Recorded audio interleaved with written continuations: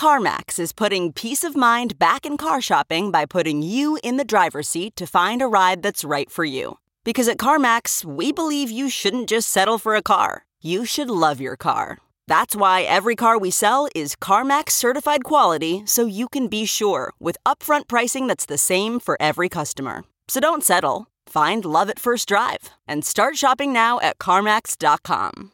CarMax, the way car buying should be.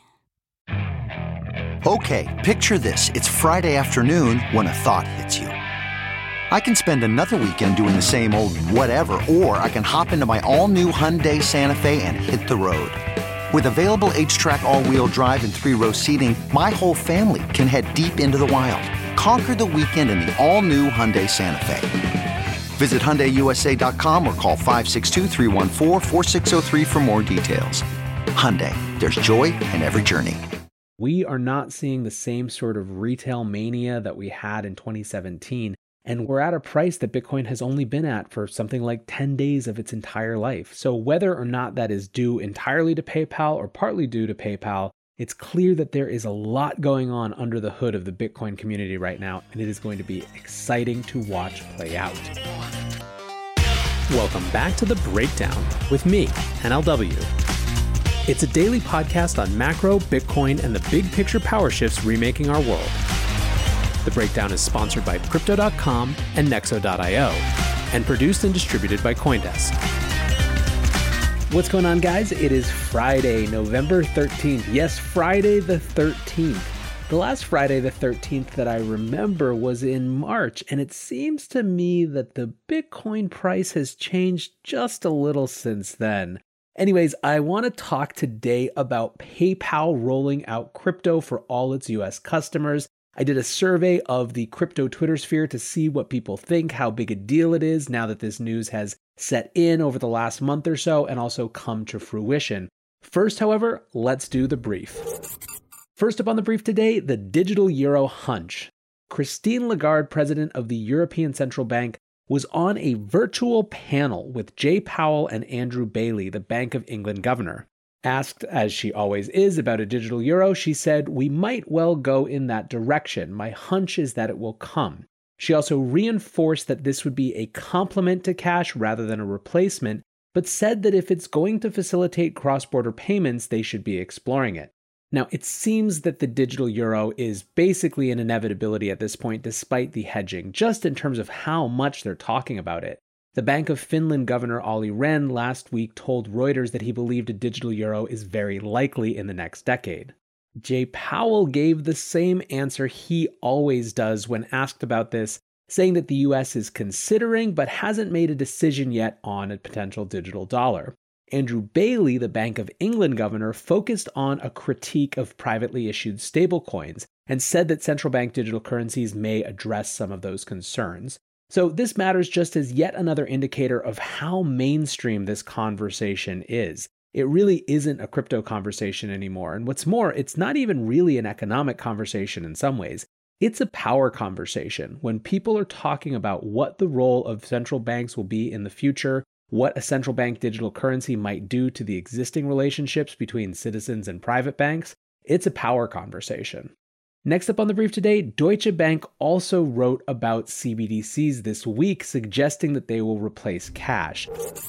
They have a periodical called Concept and published a piece on Tuesday saying that COVID-19 has accelerated a trend of digital payments over cash and that eventually this will lead to CBDCs actually simply replacing cash.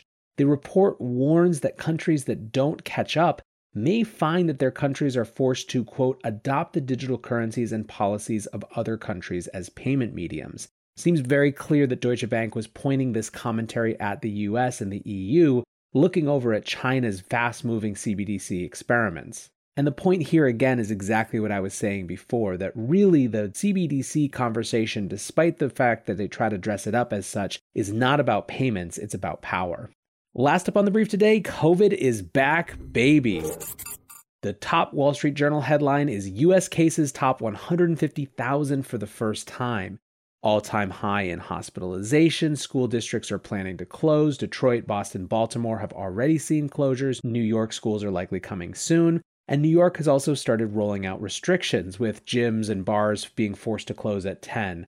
By the way, I've been loving the Gremlins memes that show things at 9:59 and then at 10:01 how COVID miraculously just comes then. But either way, I think the point is more that they're slow rolling but still very clearly adding restrictions. Chicago, just before I started recording this, just ordered a 30-day stay-at-home advisory asking residents to cancel traditional Thanksgiving plans. You have to think at some point the market starts paying attention to this. And you have to wonder if in some ways that will be the thing that forces the hand of government when it comes to stimulus. This episode is brought to you by Crypto.com, the crypto super app that lets you buy, earn, and spend crypto all in one place and earn up to 8.5% per year on your Bitcoin. Download the Crypto.com app now to see the interest rates you could be earning on BTC and more than 20 other coins. Once in the app, you can apply for the Crypto.com Metal Card, which pays you up to 8% cash back instantly on all purchases. Reserve yours in the Crypto.com app today. Many investors want to be a part of the next bull run. Others seek to build their dream home, finally launch that startup, or fund their education. Try Nexo's instant crypto credit lines and borrow against any major cryptocurrency with no minimum or maximum withdrawal amounts, no fees whatsoever, no credit checks, and flexible repayment. Not to mention the APR starts at just 5.9%. Stay on top of your investment game with Nexo.io. And remember, it's your crypto, your credit, your choice. Get started at Nexo.io. Let's shift our attention to our main discussion. How big a deal is PayPal's crypto rollout? So what happened? PayPal, as we discussed last month, announced that they were bringing crypto to their platform. They started rolling it out pretty soon thereafter, but it was limited to a very small set of users. PayPal is now rolling out crypto to all eligible US users. It has upped the purchase limit to $20,000 from the expected and previous $10,000, citing steep demand. They've also sped up the rollout. On their November 2nd earnings call, only 10% of US customers had access, so this is a pretty quick shift. Now, at the same time, there is limited functionality. Here's something from their literature. You currently are not able to send crypto assets to family or friends, use crypto assets to pay for goods or services, or withdraw crypto assets from your cryptocurrency's hub to an external crypto wallet. Really, all you can do is get exposure to the asset class. And so on a previous podcast, we discussed how big a deal this was, but I wanted to go back. We've had some time now for people to wrap their heads around it, to dig more into the offering, and really come to see what it is and where it sits in terms of the industry. So I want to share a few hot takes that I got from Twitter about what this rollout means and whether or not it matters. Ryan Selkis from Masari focused on the assets available, saying, "I don't understand how BCH and LTC are still included in any serious product rollouts. They bring nothing to the table, just hot piles of garbage. Stop." Another common sentiment that I saw was that given that we raced across that $16,000 threshold, the number go up economics appear to be checking out. That's how Eat Cook Cryptos put it. And I saw that sentiment over and over, trying to connect that day's price action with the PayPal news. Now, in terms of critique, the biggest thing that I saw was summed up by Matt Odell, who said, "You cannot buy Bitcoin on PayPal. They only sell IOUs." This is definitely the biggest critique, the biggest level of skepticism has to do with the limited functionality. People asking the question, is it actually really the self-sovereign asset that we know it to be or want it to be if we have so little control over it? Another interesting sentiment had to do with the idea that PayPal was creating its own stability. Someone tweeted, 20,000 per week means they're trying to limit the number of Bitcoins you can buy or sell. Boy, wouldn't it really suck if you had 100K in there and had to take 5 weeks to sell it? They're creating their own stability by limiting how much you can buy or sell. Another really interesting take was that there may be wider implications for PayPal's strategy, with someone responding to my message saying, "It's just a first step. Their next step is to use some stablecoin for settlements, cutting out the traditional centralized finance partners." Still, there is no doubt that the widest sentiment is that even with the IOU issues that we discussed before, this is a huge, huge deal. I'm going to read through a few of the comments that expressed this. "It's an easy button. How many buyers get frustrated trying to sign up at Coinbase, trying to figure out a wallet? They already have an account, push a button, and now they're in. Is it how we all would buy it? No, but that's not PayPal's target market.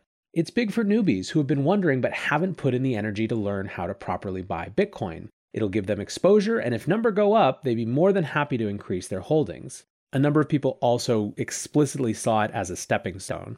On the steps to self-sovereignty, this is step 1. Yes, they're selling Bitcoin IOUs, but everyone has to start somewhere, and this will get Bitcoin onto people's radar.